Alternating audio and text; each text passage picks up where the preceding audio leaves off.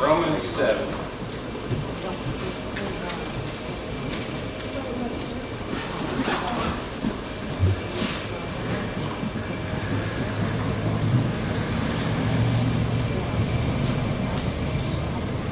Verses 7 and 8, and then I'll say a word of prayer and we'll get right into it. What shall we say then? Is the law sin? God forbid. Nay, I had not known sin, but by the law. For I had not known lust, except the law had said, Thou shalt not covet. But sin, taking occasion by the commandment, wrought in me all manner of concupiscence, which is covetousness. For without the law, sin was dead. Let's pray. Heavenly Father, we thank you so much again for bringing us here to worship you, Lord. I pray that as we dig into your word here, Lord, that you would teach us. You would teach us what your word says, Father, that you would make me invisible in this, and everybody here would see you high and lifted up and see how low and dead man is apart from you. Just thank you for revealing yourself to us in your word, Father. And I pray that you do so this morning as I seek to expound your word to your people for the edification of your church, for the glory of your names. In the name of Christ, I pray.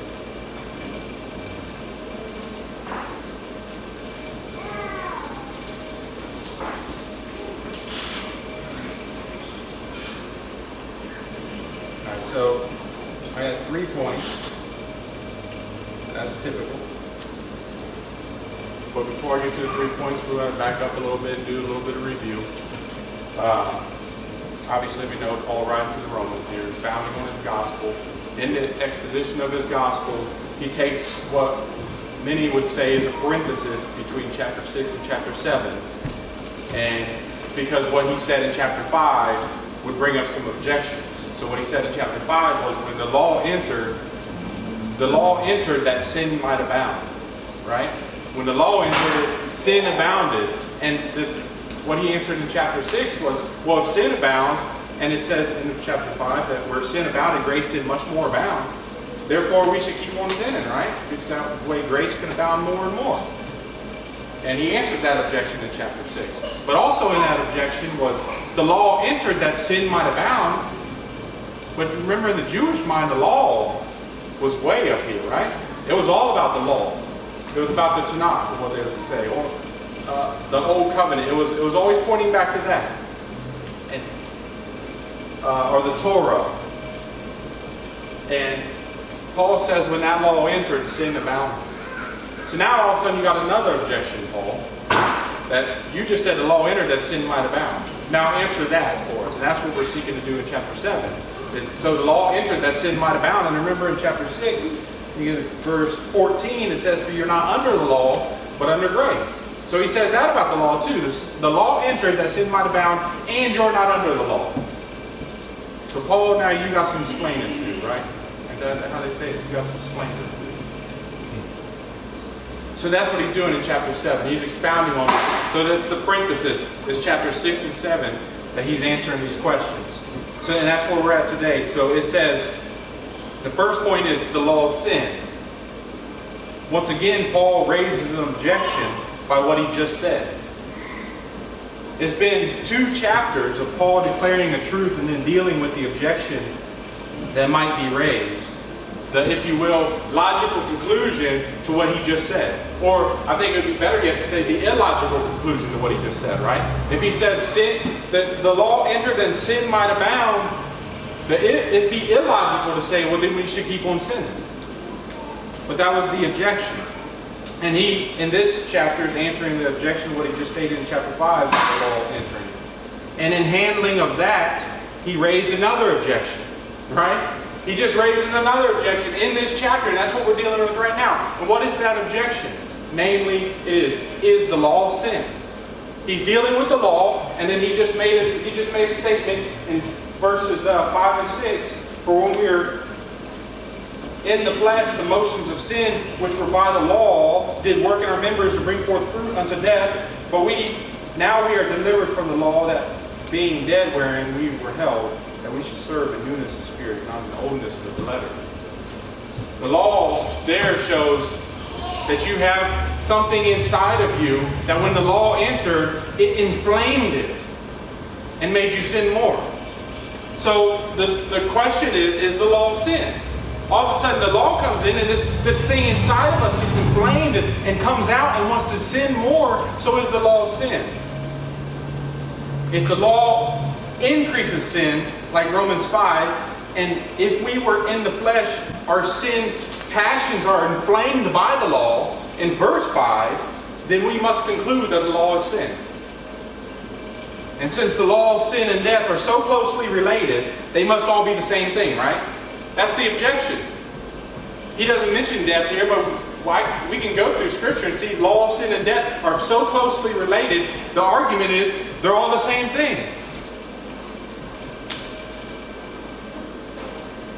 If, as Paul says, we are delivered from the law, which he says in verse 6, and if you're familiar with Matthew chapter 1 and verse 21, Jesus would come forth. What would he come forth? And the angel said, you shall name him Jesus. Why? For he shall save his people from their sins. From their sins, being delivered from sins and being delivered from the law. We see that over and over again in Scripture. They must be the same thing. But what's his statement? What does he say about it? Is the law sin? He says, God forbid. May it never be. That's what he says. So, what is the law then? If it's not sin, if Paul didn't just prove that the law was sin, what is it? Turn with me to 1 Timothy chapter 1, verses 8 through 10.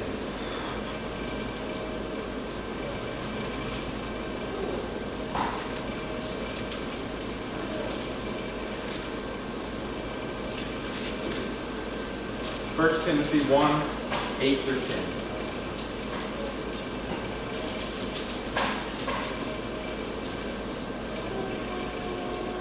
It says, but we know, but this is still Paul here. This is Paul writing to Timothy. Same author. He says right here, but we know that the law is good if a man use it lawfully. Knowing this, that the law is not made for a righteous man, but for the lawless and disobedient, for the ungodly, for sinners, for unholy and profane, for murderers of fathers and murderers of mothers, for manslayers, for whoremongers, for them that defile themselves with mankind, for men stealers, for liars, for perjurers, persons, and if there be any other thing that is contrary to sound doctrine. Ooh-wee, Paul. That's a lot. He gives us a lot there. That's what the law was for. But what does he say about the law? He says the law is good if a man use it lawfully. That means, in the negative sense, that a man does not use it to try to earn his salvation. The law was not given for that. So the negative sense is, you do not use the law to try to earn your salvation, to earn your justification before God. I don't stand just before God because I kept the law. The law was not given to man to earn his salvation. Remember, Paul tells us why it was given. The law entered, why? So that sin might abound. It doesn't say the law entered that you might earn your salvation, that you might earn your justification before God. The law entered that sin might abound. Why? So when sin abounded, grace did much more abound. And I don't know if you remember this, but back when I preached on that, I also mentioned that the law entered that sin might abound, but Christ entered as the law was there. So sin had abounded because of the law, but Christ entered when that same law was there. What did Christ not do? Sin did not abound in Christ. He came in and he kept that law. So the law cannot be sin, right?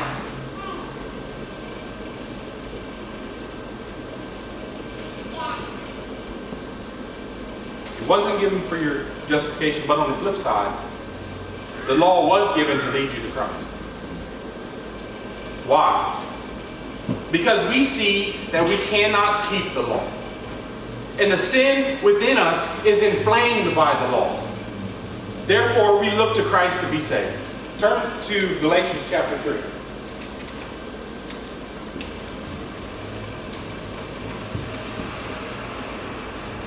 3:24.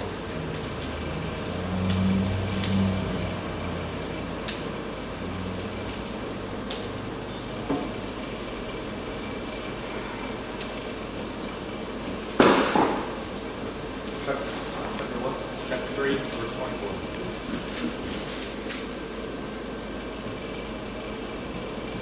It says, "Wherefore the law was our schoolmaster to bring us under Christ, that we might be justified by faith. But after that faith is come, we are no longer under that schoolmaster." The law came and was our schoolmaster. The word there means it was our tutor, it was our guardian, it was our guide to bring us to Christ. That's what the law was for. The law wasn't for you to keep it, to earn that justification. What does the text say? That we might be justified by faith, not justified by the law. The law was our schoolmaster, was our tutor to point us to Christ. How, though? How does the law do that? The law doesn't come alongside and walk alongside you in life, right? The law is just written down on paper, or scroll, or back on a stone. Because we see our guilt before a holy God when we look at that law. We see we are guilty. That law, what it does is it shows that you are guilty before God. Every single one of us. Nobody is immune from this. And by recognizing no matter how hard I try, I can never keep that law. But I keep most of it. All these things have I kept since my youth. Is somebody familiar with that saying? Yeah, the rich young ruler. And what did Jesus say? Well, just go ahead, just sell everything you have and follow me. And what did he not do? Which showed that he had not kept all those things since his youth. Because none of us have. No matter how hard we try. Because we got to keep it perfect. You must keep the law perfectly. If you want to put yourself under that law, you must do it 100%. Obviously, we know the book of James says, if you kept the whole law yet offended in one point, you're guilty of all. I've kept 612 commands. Well, there's 613. And that one will send you to hell.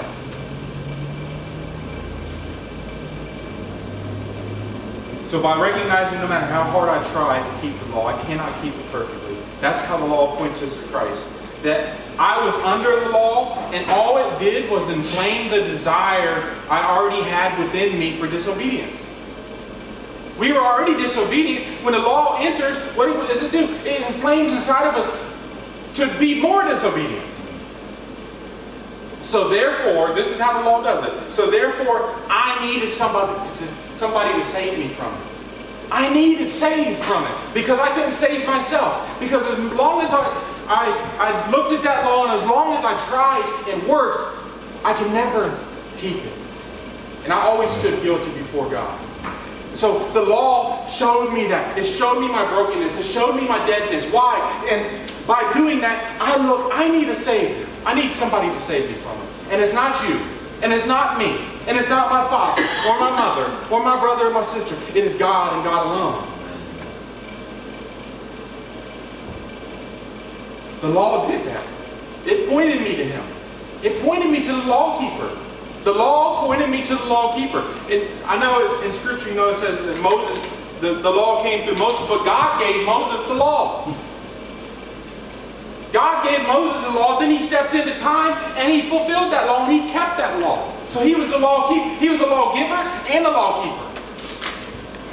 The law, as it says in Hebrews, it says it was a shadow of good things to come. What is that? Christ. The law was a shadow of good things to come. The law was a shadow of Christ. When I look to the law, I see a couple things. I see that I can't keep it.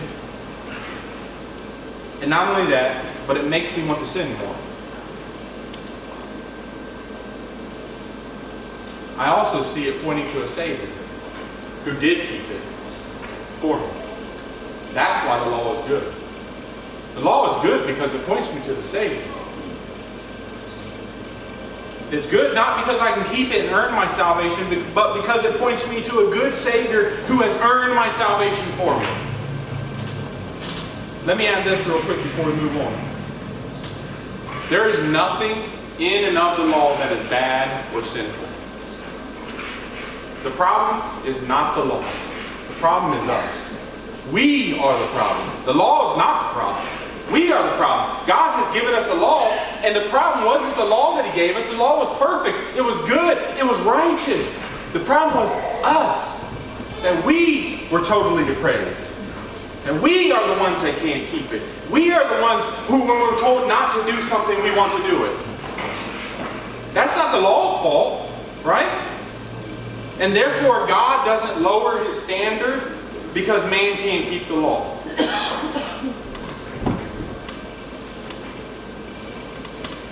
What God does is even greater than lowering His standard. I've heard the argument, why doesn't God lower His standard? Because God's perfection, and His standard has to be perfection. He's infinitely perfect. Nothing that comes from Him is less than perfect. So when He gives the law, it's perfect. And He doesn't lower His standard. When He gave the law, and man can't keep it, He doesn't lower His standard. Okay, well, you can't keep it, so let me put it down here so you can keep it. He does not do that. What He did was greater than that. He stepped down, took on flesh, and fulfilled the law for us. That is greater than lowering His standard. He fulfilled the law and kept it in our place as our substitute. See, we often think of Christ as our substitute on the cross. That's the only time we think of Him being our substitute, is when He's hanging on the cross. But if Christ wasn't your substitute in His life, fulfilling that law, He is not your substitute on that cross when He paid for your sin. We only often think about substitutionary atonement as just those 3 hours on the cross, but it was the 30 years before the cross as well. So if He didn't keep the law for us, we're still under that law and headed towards death. That's why they're so closely related. Because when God gave the law is not sin, but because the law entered, you sinned more. And because you sinned more, you earn death. The law always goes that way.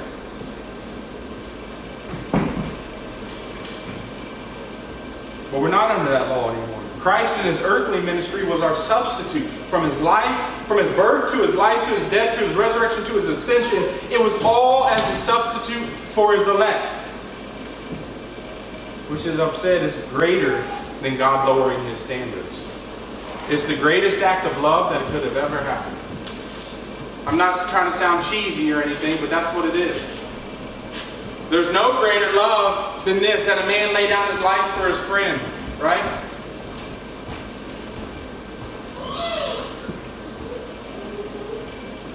He was a substitute and died for those that couldn't keep the law. So God forbid the law is sin. The law is good and must be used lawfully to bring us and others to Christ. The second point is loving sin. Paul goes on here. Let's back to Romans here.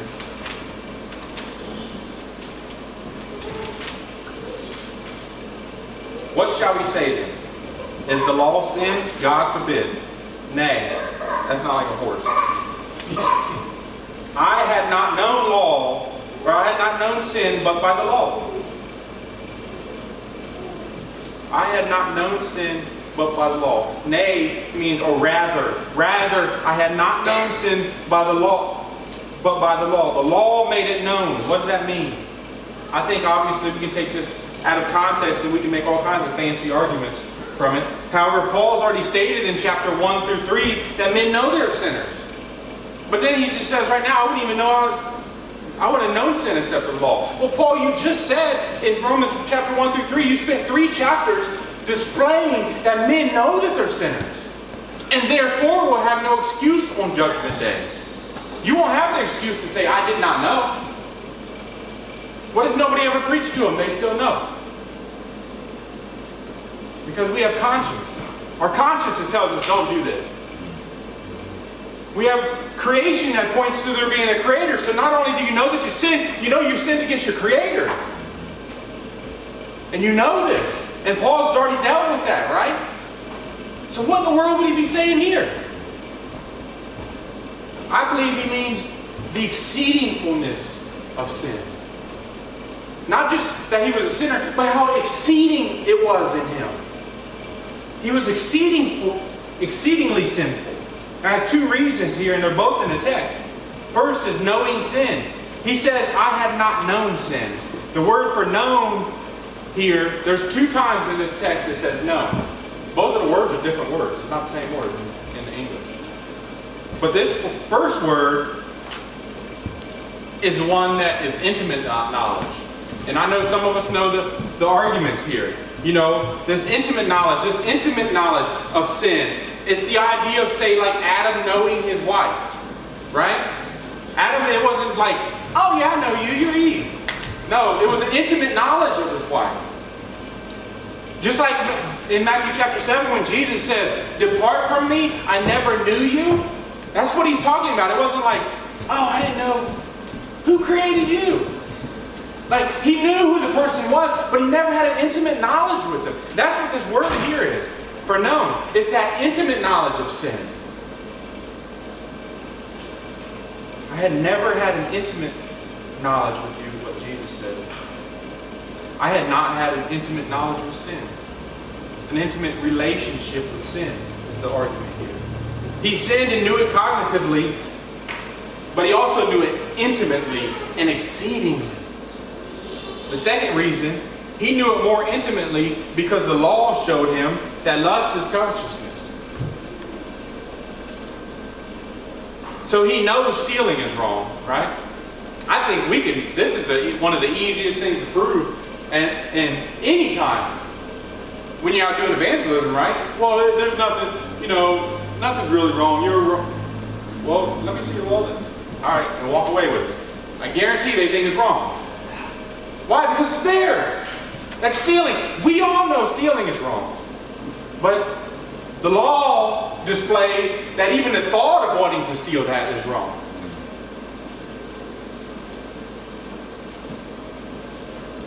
We know it's wrong when somebody steals from us.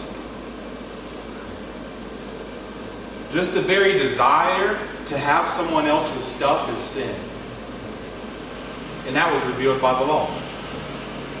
It was revealed big time in the law. If you go back and read it in like Leviticus, it wasn't just that thou shalt not covet. He says you shall not covet your neighbor's wife, your neighbor's this, your neighbor's that, this, that. He expands it. You may argue too, you know, it's okay to lust after stuff, right? It's okay to covet because it's not hurting anybody else. It's just me coveting. Like, if I covet your phone there, you don't even know I'm coveting it. So it doesn't hurt anybody, right? The law tells us otherwise. The law tells us it is wrong to do that. You know you're a sinner, but it's far worse than you can imagine. That's what this is saying. You know you've stolen before, but just the desire to steal is already sin, and the law shows us that. We are exceedingly sinful. Not just sinful in our actions, but also sinful in our thoughts. And the law revealed that lusting is sin, and in that it has revealed that you are a serial luster and a thief or a coveter. Do you see how the law increased sin? Let me give you another example. You know you shouldn't commit adultery, right? We know this. We should not commit adultery. It's forbidden by the law to lay with another man's wife or another person's spouse, or simply anybody that you're not married to. That's committing adultery. It's forbidden by the law. You know this. However, the very thought of it is also sinful. You know how we know that? The law revealed that to us. Jesus said, you've already committed adultery in your heart. So, just not the act in and of itself is sinful, but the thought is sinful. Well, I guess since I'm already thinking, I might as well do it, right? No! That's even more sinful, because then you're hurting more people.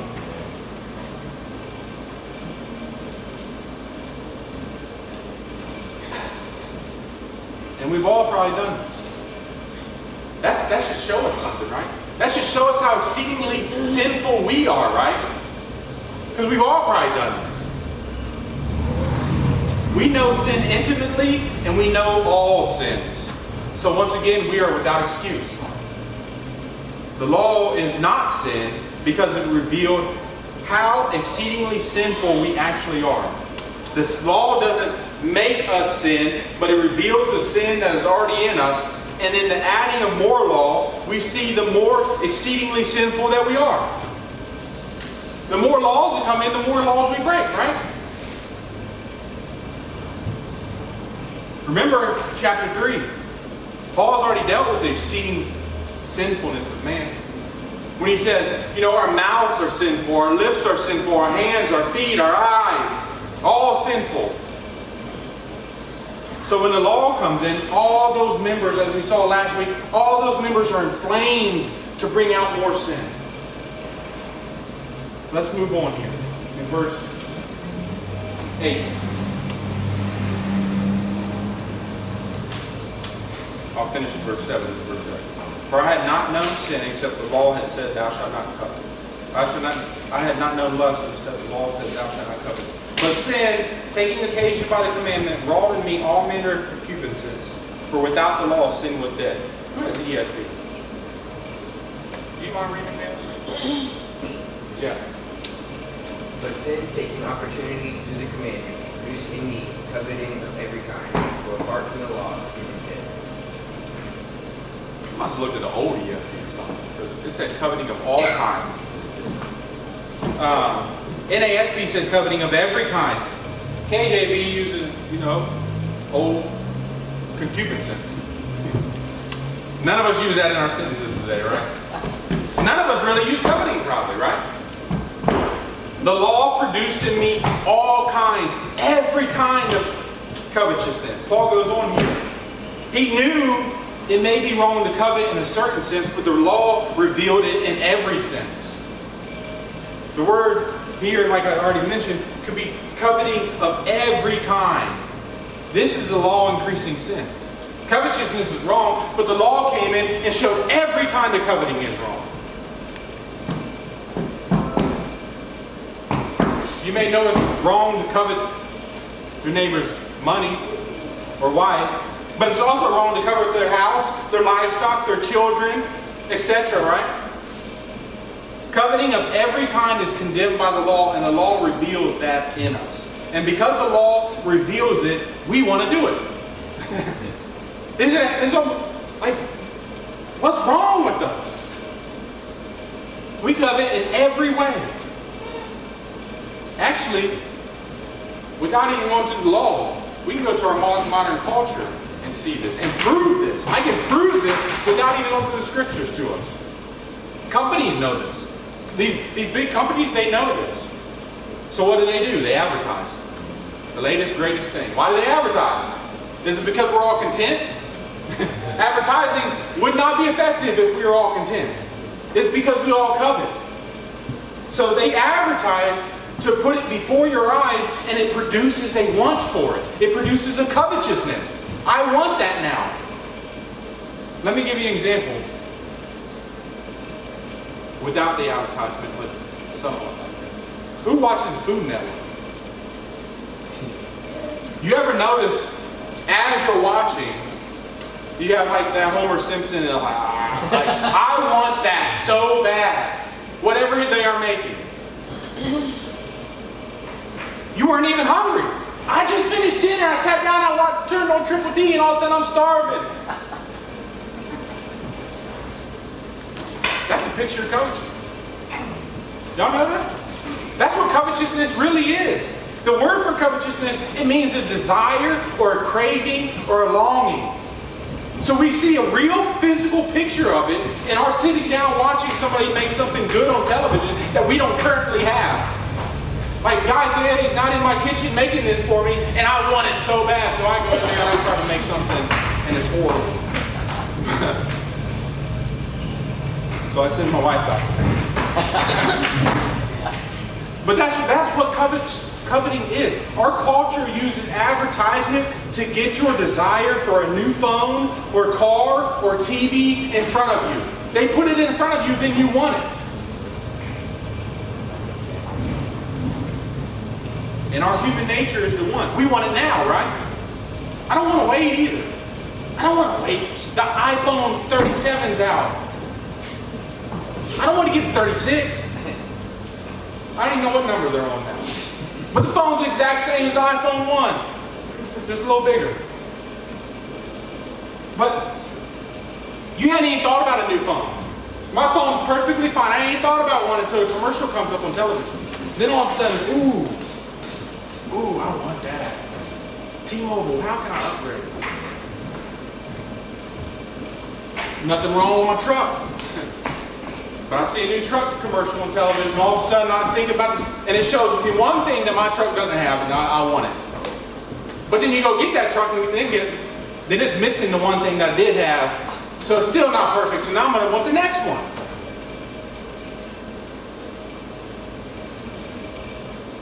We know this works. We know this works. Companies know this works. You know why? Because we're never content. We're never content. We always want more. We're always coveting more. We actually have a modern day quip for it, and it's keeping up with the Joneses, right? We don't want to call it covetousness for what it is. It's keeping up with the Joneses. My neighbor has this, now I want that, but I don't just want that. I want something newer, better, and bigger than that, but the same thing.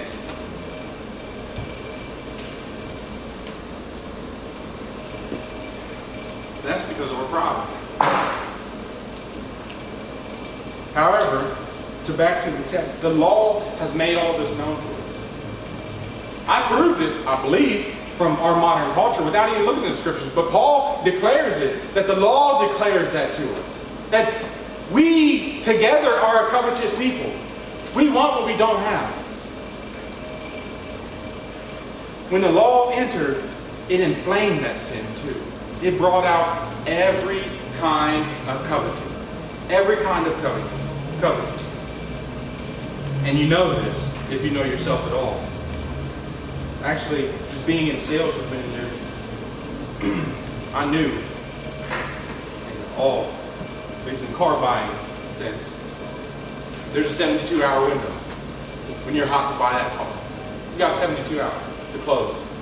After that, the numbers drop so drastically. You know why? Because they had that car buying fever. They got that covetousness. I want it right now.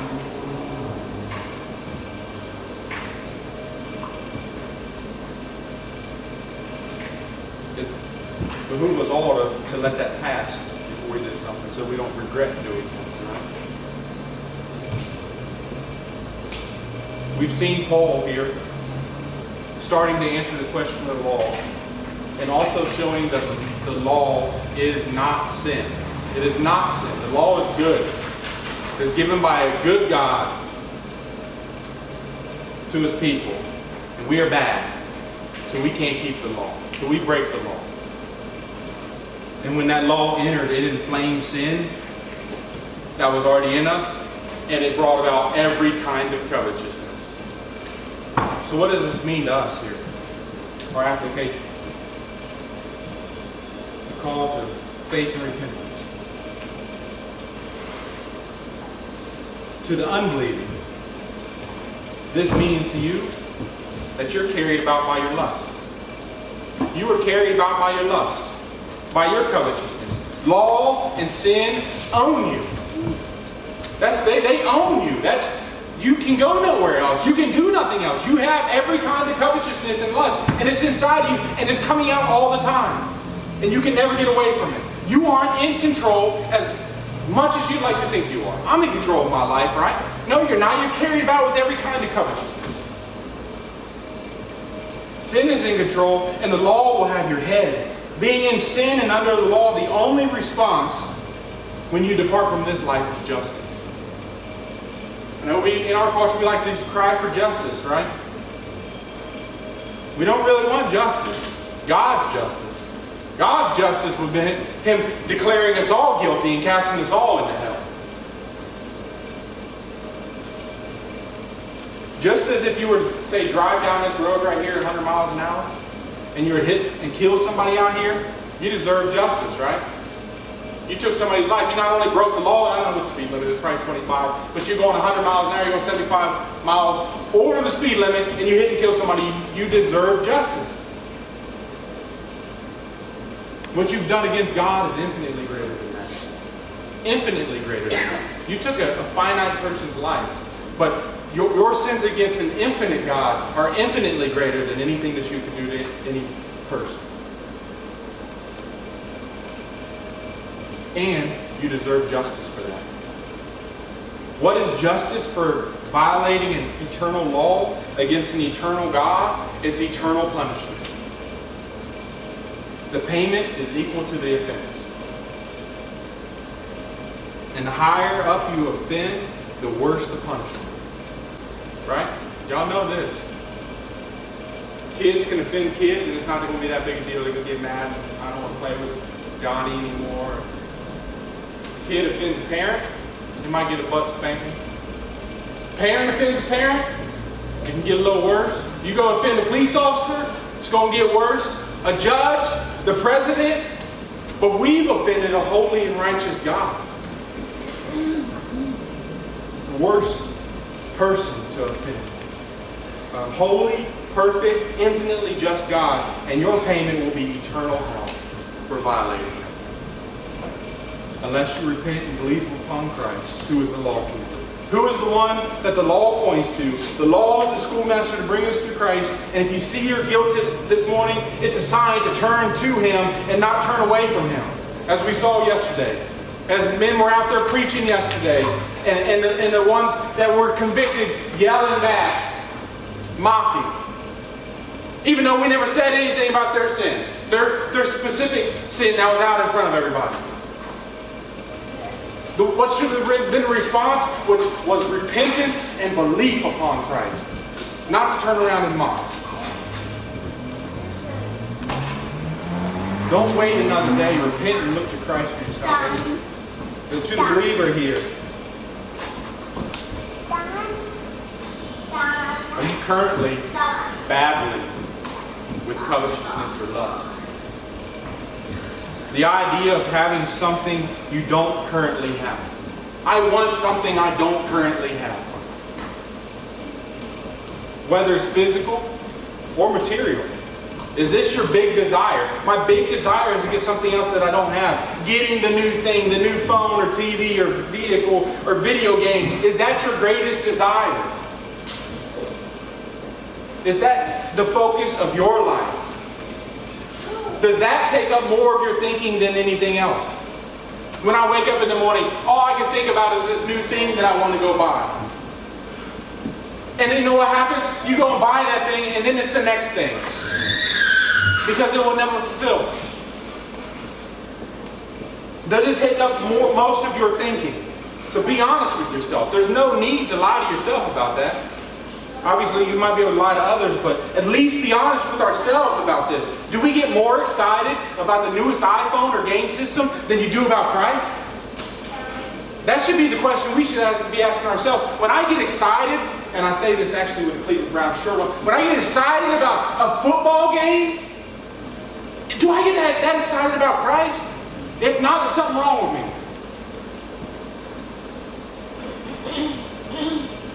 That's the real question.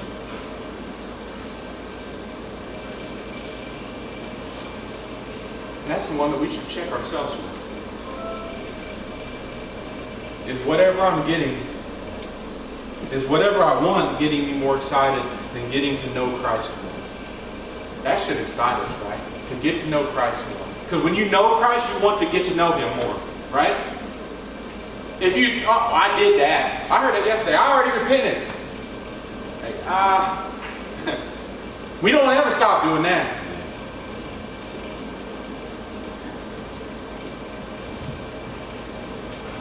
Knowing Christ is wanting to get to know Him more. Now this isn't just coveting or lusting after material things, but it's physical as well. Are you desiring someone you're not married to? That's a question for a married person and a single person, right? As a single person, you can have a desire for another person, but that desire should come from wanting to serve Christ better, not simply lust-driven. As a married person, you have no right to this at all, no matter what. At all, ever. Adultery is sin any way you slice it. And lusting, as we already mentioned, is adultery.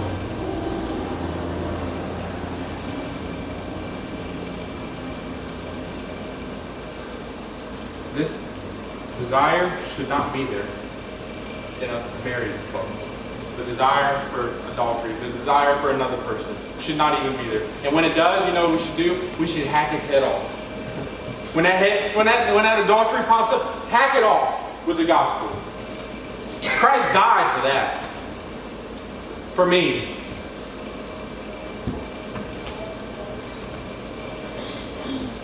I know there's even faithful spouses that sometimes have these thoughts.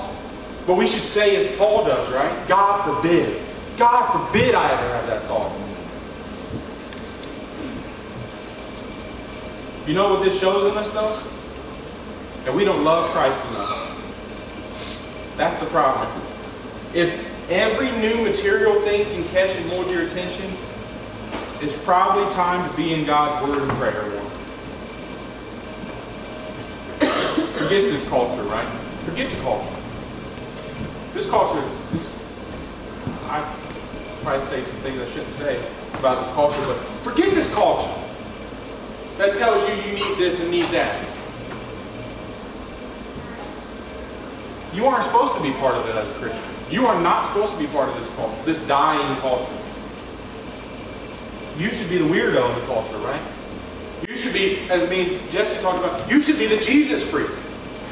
You should be the butt of all the jokes at your workplace, right? Or school.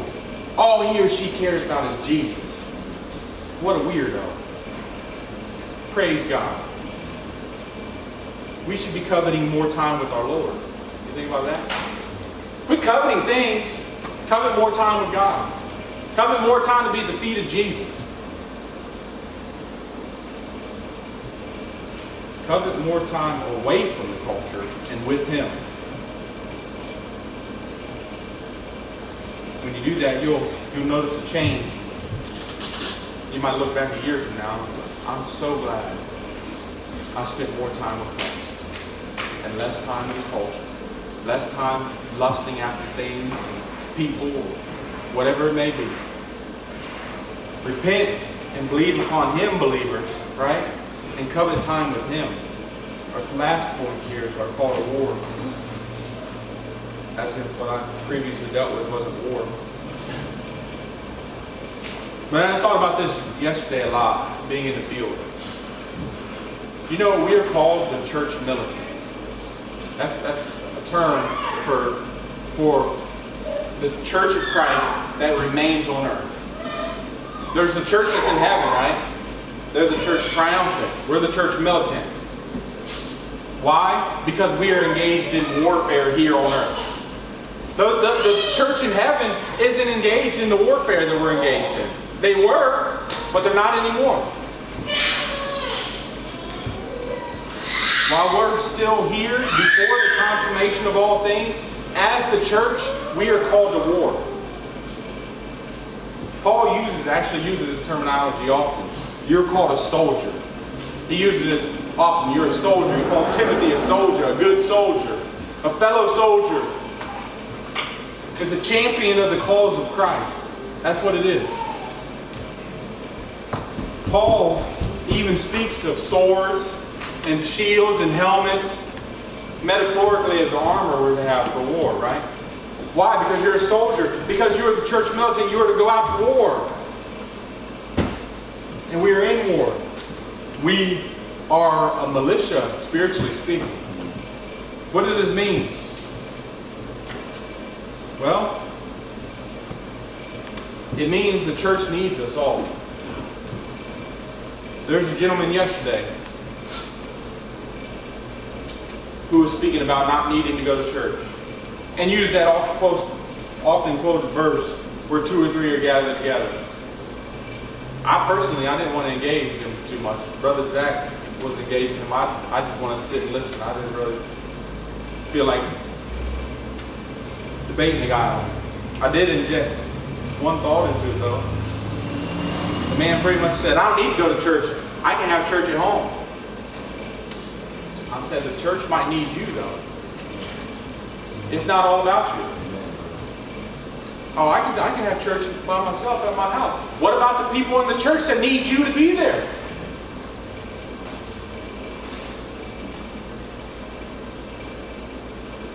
gifts, you will suffer. And he would. And he does. I guarantee. He suffers spiritually because he's not part of the church. But the church also suffers because he's not part of the church. But you guys are here, right? And as the church militant, as soldiers, we aren't all the same. This was my thoughts yesterday. God has some tanks. He has some snipers. He has some Green Berets. He has some SEALs. Right? He has all kinds of different people to do different things within the church. And we do this when we go out and evangelize too. I've said this to Jason before. Jason out there kind of with the Gatling gun just firing off on everybody. And I'm coming up trying to sneak up on somebody. I'm better with the one-on-one. I don't even have a desire to get up there and do what he does. But God uses both of them. You know why? Because we're the church militant. We all come together and form that. Maybe God hasn't called you to serve in a certain area or a certain way. However, what He has called you to do it. And do it with all your might.